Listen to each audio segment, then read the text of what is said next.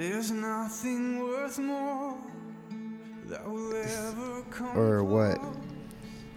In extension of what George was talking about, the Jesus movement, the late 60s, early 70s. I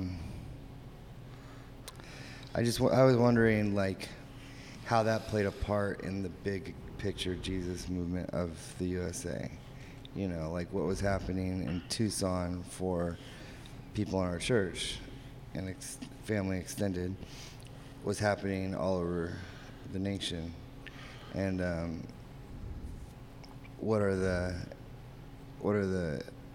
is the story that, because we know, and probably anybody listening to the podcast knows the story of Arizona and, all you guys that kind of came out of that movement and the sustainability that it has today.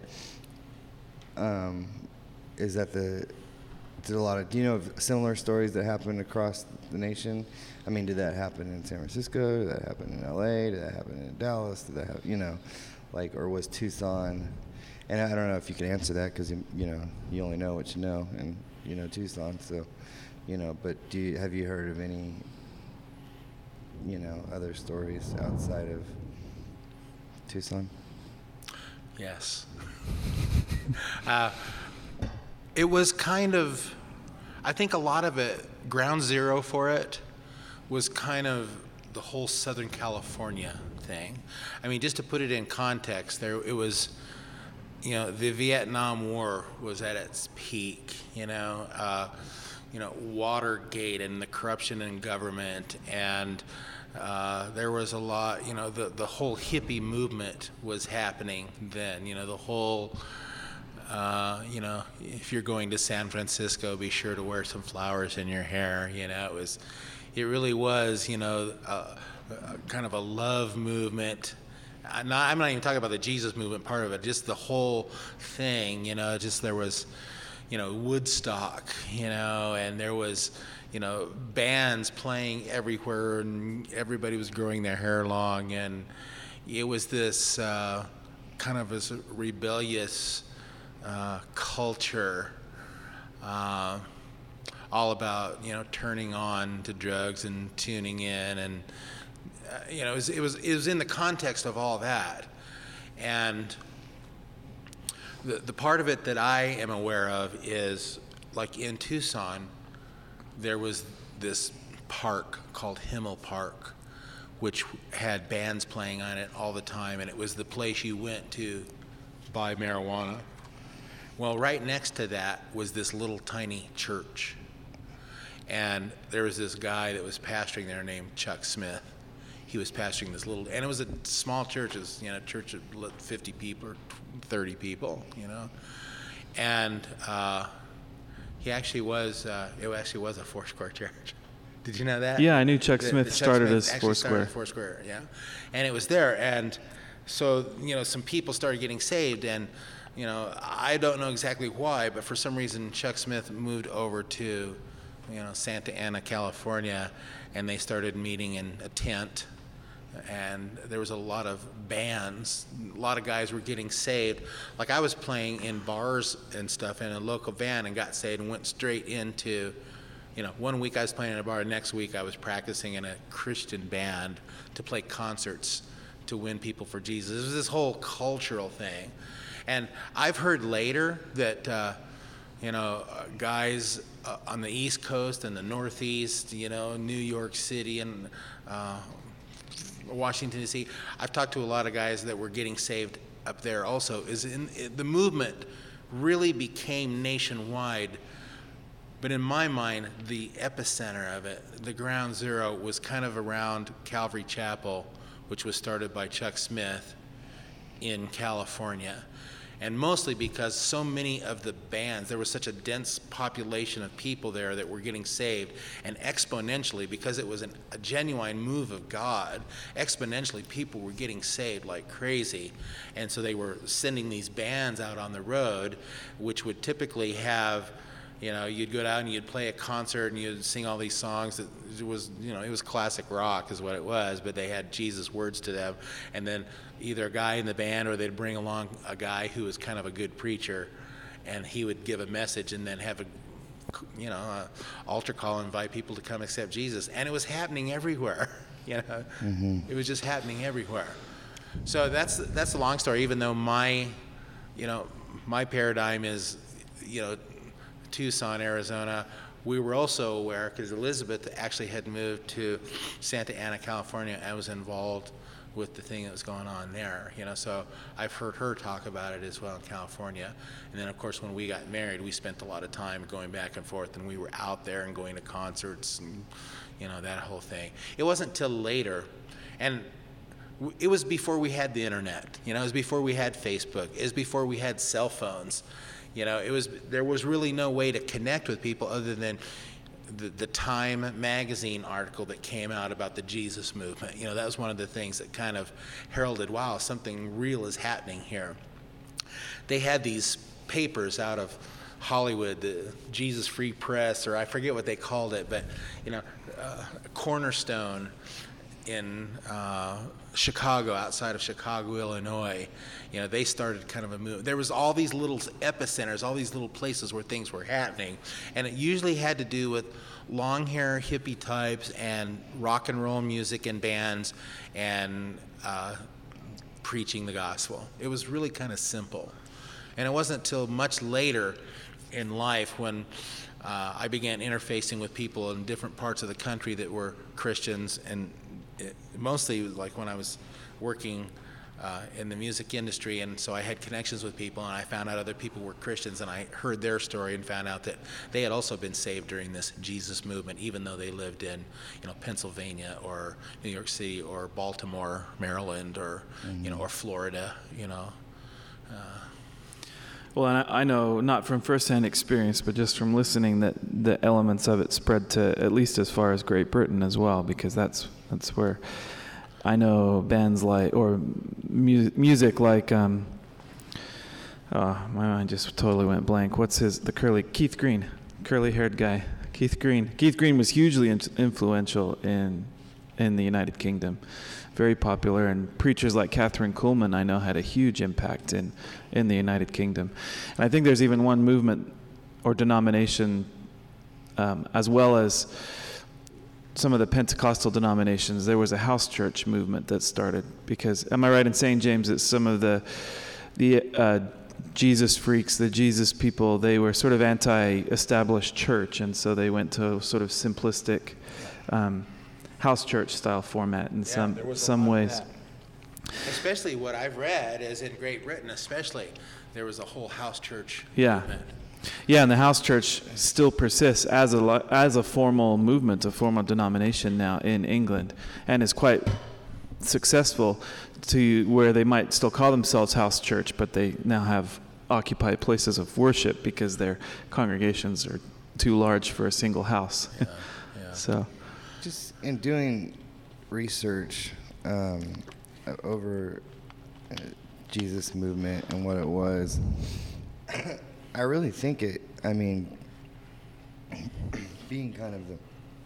really think the way church is now is a huge product of what happened in the Jesus movement. Jesus movement is synonymous with Christian music, contemporary Christian music. I'm just telling you, like, out of the research I've done, I've kind of put these bullet points together, is that it was music was a huge influence on the Jesus movement. And as far as I could guess and know, and from what I looked at, before the Jesus movement, music wasn't done like that. I mean, you didn't have guitars and bands. And it was, what the standard was back then? The standard back then was a piano on one side of the stage and an organ on the other side of the stage. And a couple ladies sitting there playing them, and you sang hymns.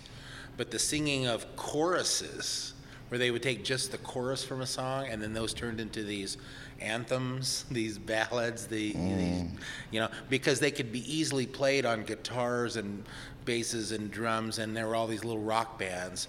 And, it stands to reason that the baby boomers, getting saved in their late teens and early 20s and stuff, now that they've grown up, they've carried that tradition with them. Yeah. Yeah. And so, I'm familiar with the organ on one side, the piano on the other. It's not, I wouldn't say it's the most popular today. There's still a lot of churches that... But it exists. Yeah. Does it very really? much so. Oh my gosh. There's still, It still a exists. huge I can't number of imagine. churches that still operate that way. And, because that was when I went to that Baptist church in California, huge church, biggest church I've ever been to. They had an organ on one side and a piano on the other. And then they had a new pastor come in, and I was best friends with the old pastor's son. Like, me and him were like 3 houses down each other. We grew up together. And so I knew that whole church just from going to their youth group as a kid and whatnot. And I came back after the military. There's still a lady organ on one side and a piano on the other. And I really, honestly, I really enjoyed it. I did. Yeah. I wouldn't even, I'm not going to lie. It was something, different compared, because I grew up in, contemporary churches my whole life. And so to see a more reverent side of Jesus and religion, and I know that sometimes I don't know, in my head as a young modern Christian, sometimes that can almost turn into the enemy, even though that's not the right words to use. But we're trying to break away from tradition and whatnot to be engulfed into tradition and whatnot, and to step into it. I can see why people grasp onto it and want to hang on to it, especially an older generation. That's what they know, and there is a presence of God that is equivalent to that, or that is a part of that. But when I came back, they had me do worship, and I was the first person to do worship in that church. And like I said, it was the biggest church I've ever been a part of. There's probably at least 1,000 people, 500, I don't know. It is a big church. And to do worship in that church with a guitar and a drum and put together a little band and did worship was pretty crazy. It was I don't know, crazy, but just it was interesting, I guess, to be a church that's hold on to that tradition for so long and then let go. Anyways, getting off track. The Jesus movement seems really synonymous with the music that I think affects us today, greatly. I don't know. After looking and reading all about it, if this did not happen, which almost, it looks like it almost had to happen, it seems like, just after reading it, it was bound to happen. I don't know if because it was a move of God, I think it was larger scale than it was. It's just, or than I could think of it on myself. But I just see so much product of what that was, the movement. I see so much product just in the way we operate in our churches today. Even the denominations, Vineyard, Calvary, major modern denominations that have modern worship and modern music and modern, not everybody's in a suit and tie every week, and those are probably make up for the larger portion of what the Christian American church is today, is a product of the Jesus movement. So I think it was really a revolution for the church. If you look back at it, what the church was beforehand and what the church is now, and if you had to pick one launching point, this is it. This has to be it. And so it's it has a lot more importance than I ever put on, I ever looked at it on. Because when I grew up in the 80s, this had already happened. Yeah. So everything I experienced was a product of this. I just didn't know it. But this is all I knew. The church is the way it happened today is all I knew. I grew up in that. I never saw it change, because it was always the same. The music was one of the one of the key elements of the movement. There was a couple other key elements of the movement. One of them was the emphasis on Jesus and on his lordship. One way. There wasn't a lot of, one way. There wasn't a lot of talk about the Holy Spirit or God. It was really all about Jesus. Have you accepted Jesus as your Savior? That's why, hence they were called Jesus freaks. That's why it's called the Jesus movement. There was a tremendous emphasis on Jesus until from the midst of that, as always happens, sometimes when a truth is being birthed into the body of Christ, at large, sometimes there's part of it that gets taken too far. And I remember there was a big controversy about the whole idea of Jesus only. And there were people that started teaching that there was no Holy Spirit or there was no God, it was Jesus only, because of that.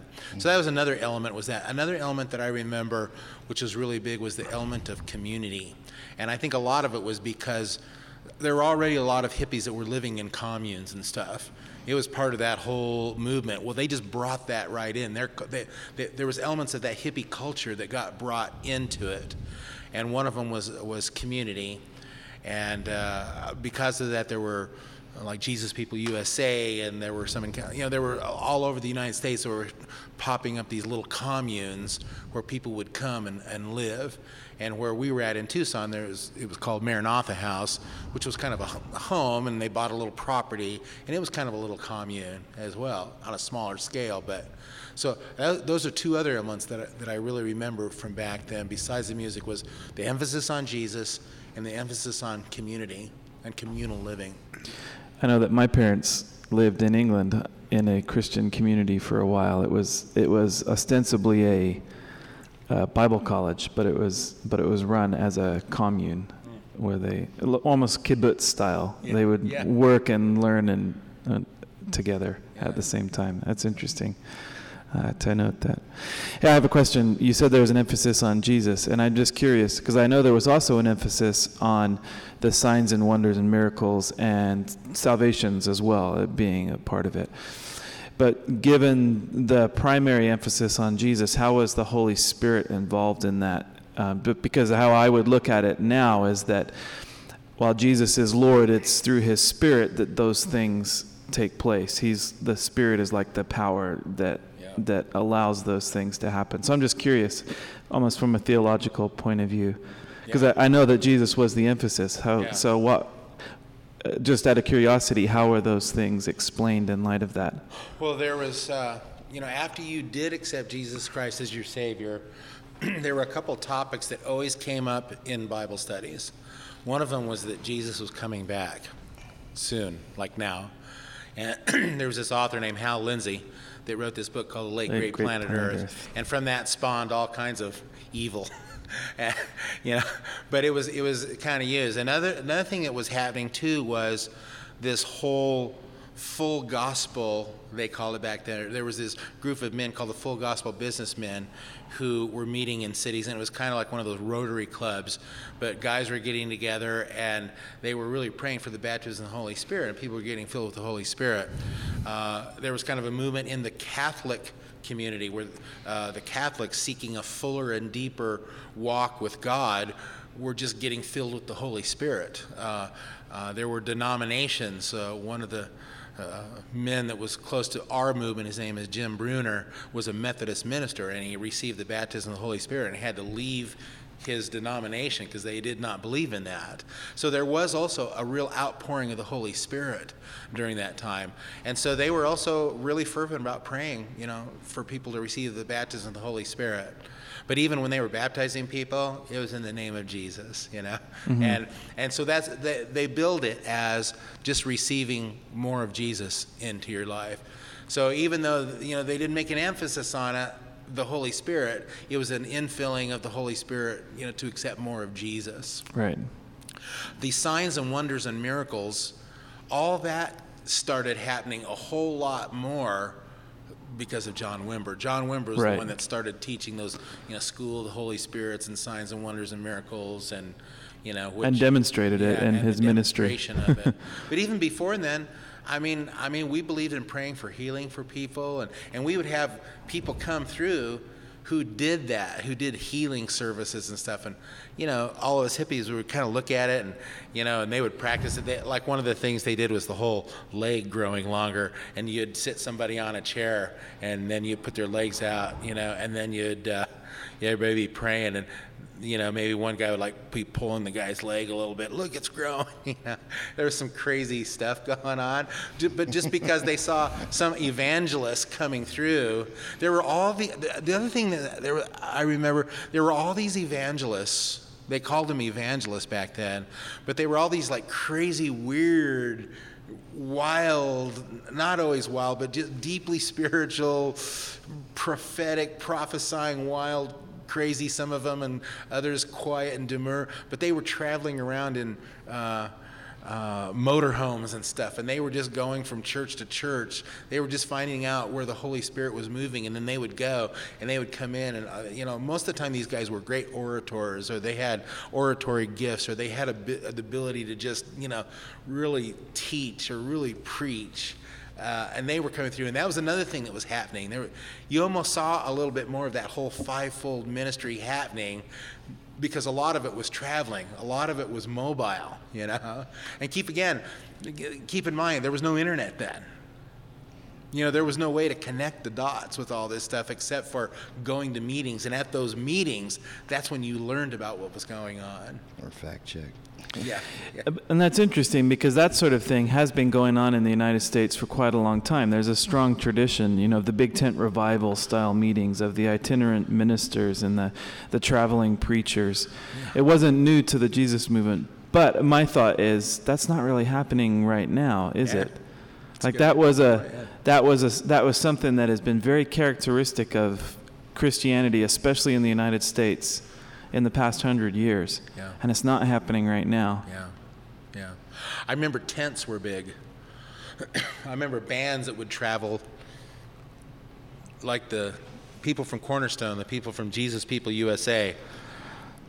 They had a band called the Res Band, the Resurrection Band, and then they had a bunch of other bands, but they were kind of the famous one.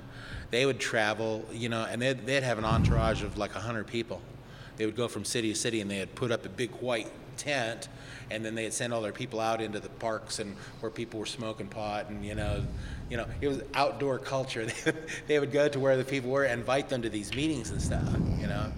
That was a big part of it. Calvary Chapel in California, they didn't even have a building for a long time. They met in a tent for years. Tents were big. Tents were big, yeah. And they were big. Well, and now we even wonder, don't you? I do. I even wonder if that style of ministry is still effective, because my suspicion is it's not. Yeah. But maybe it's because the culture has changed. Like you just said, that was an outdoor culture. Yeah. And that's what people did. They lived outdoors. They went to concerts. They showed up for things because you had fewer entertainment choices, I suppose. Yeah, I think it was very much part of society. I mean, it was that perfect storm, that confluence of events that came together at the perfect time, with culture, with society, with the way people were, with the way how people rolled. It all happened at the perfect time. I think it was a genuine movement of God in the United States that I don't know if we've seen one like it since, because of the scope and the depth that it traveled. I think that if we see revival again in the future, I think it'll look different than that. I think it'll have the same breadth. I think it'll have the same scope. I think it'll have the same power and influence, but I think it'll look different. I think we would make a mistake if we tried to just say, well, let's get some rock bands together and buy a tent. Yeah. Yeah, or let's try reviving all those old techniques and styles. No, I agree with you. And I agree with you. I think we're looking for something new that connects with our culture and where people are at right now. So the internet's going to have to play a part in it somehow, or at least it's a cell phone. Screens. Yeah, a screen of some kind and a screen of some kind. An interface. There's not crusades anymore. Remember, like Billy Graham crusades?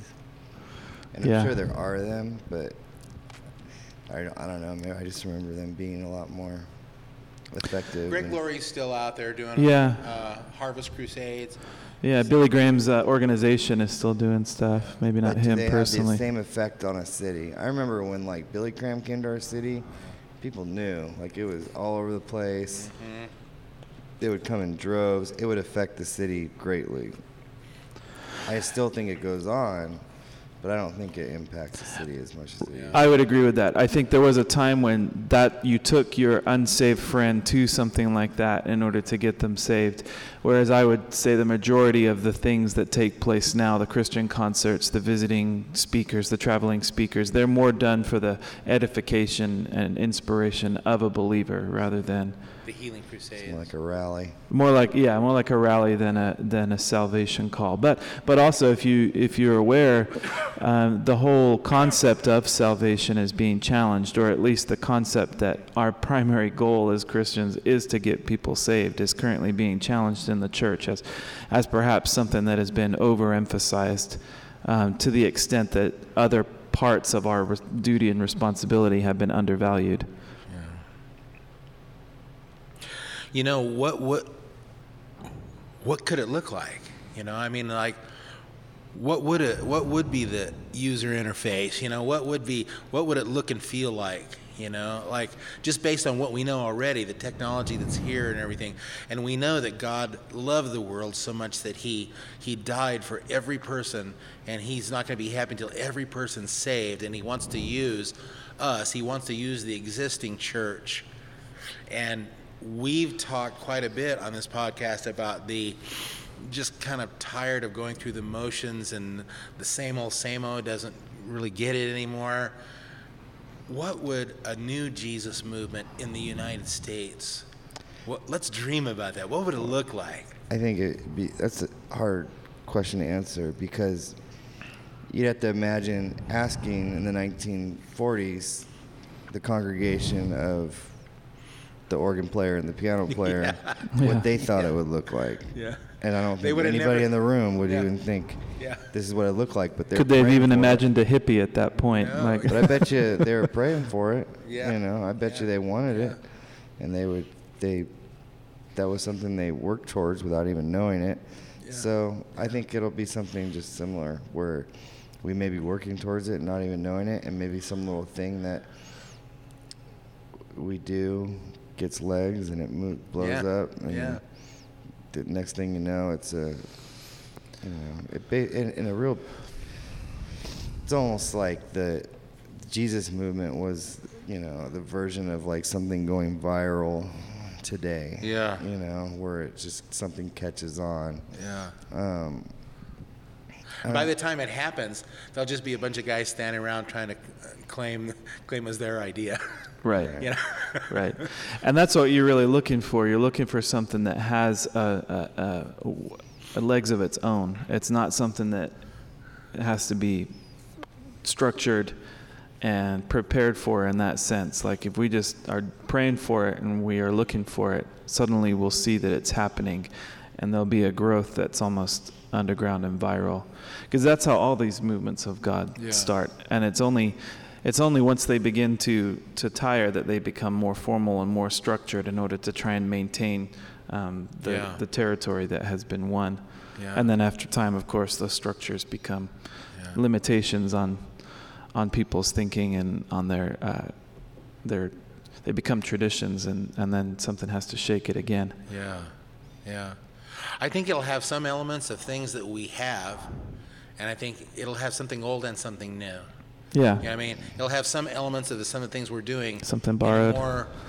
In a more mature expression, maybe a more mature expression of some of the things that are in place now that we're serious about and trying to learn to do better, you know? If I had to, sorry. And I think there'll be some things that are like, wow, genius, why didn't I think of that? Yeah, yeah. Things are often that way, where you're just like, oh my gosh, that's so easy. Why didn't I think of the pet rock? You know? Yeah. Well, and it takes people, not just leaders. It takes people, more importantly than leaders, I would guess. It takes people, like the average congregation member, you know, Joe Christian out there. They're the ones that need to grasp a hold of something and run with it and go with it. And maybe it's at some point, there'll be some great orator that says a word or a phrase that ignites people because it gives the average person something to rally around as opposed to just knowledge. I don't know what the trigger will be. Or some app that comes out, if it's an app. In this day and age, some new app, or or some website, or who knows what it could be. Google Save. Yeah. If I had to guess, G-Save. and just for the sake of guessing, Jesus. I would think it would be something where, I don't know, a way of teaching that reaches the people outside the church. A way that they can be reached, because there's such a stereotype. And I think personally that people outside the church have such a strong wall against the church that if somebody can break through that, and like a Rob Bell type that could break through to the other side and be able to teach the lost, quote unquote, or just outside the church, that it could spark something, revival, But it would have to be.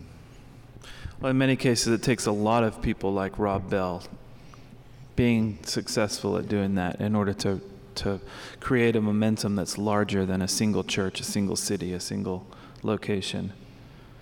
I must think it will be on a different level, whereas some things in the past, were centered around a revival around a person, Billy Graham, Amy Semple McPherson, any of the people that have come down the pipe, through history. I almost think that it's going to be like the waters cover the sea. It's going to be one of those things where it's almost going to be more grassroots. Not that there won't be the brilliant forward thinkers that are writing and blogging and speaking and podcasting and encouraging, but I almost think that the actual salvation thing isn't going to be like in stadiums. It's kind of like that's been done, the great big stadium rocker that 10,000 people came to Christ, and then but there was never any evidence of anything happening after that. I think it'll be more grassroots level at the families and communities and neighborhoods, and I think it's going to be more like that. I don't know why, I just think that. No, I agree with you. I thought that for a while. It would be more of something like a house church movement, if you were trying to put it in terms that we would be familiar with. But not necessarily that either, because that has been done. Yeah. And the new expression of whatever God does is going to be different than it has been before, because it'll be timely and relevant and speak to the current culture, not the culture 50 years ago. Yeah. But I see it as being more organic and, being real, being authentic, having people who really do love. I do think that love is going to be the hallmark of the movement, unconditional love, not just in word, but in deed. That they really will know that we're disciples of Jesus because of the love that we express and share and show and live, not just in word, but in deed as well. Mm-hmm. I don't know, I just think that that's going to be a big part of it. Nothing can compare. You're our living hope. Your presence,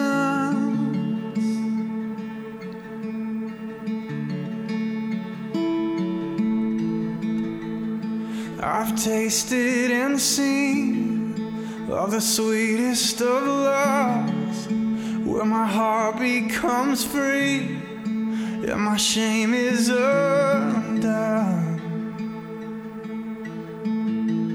And your presence, Lord,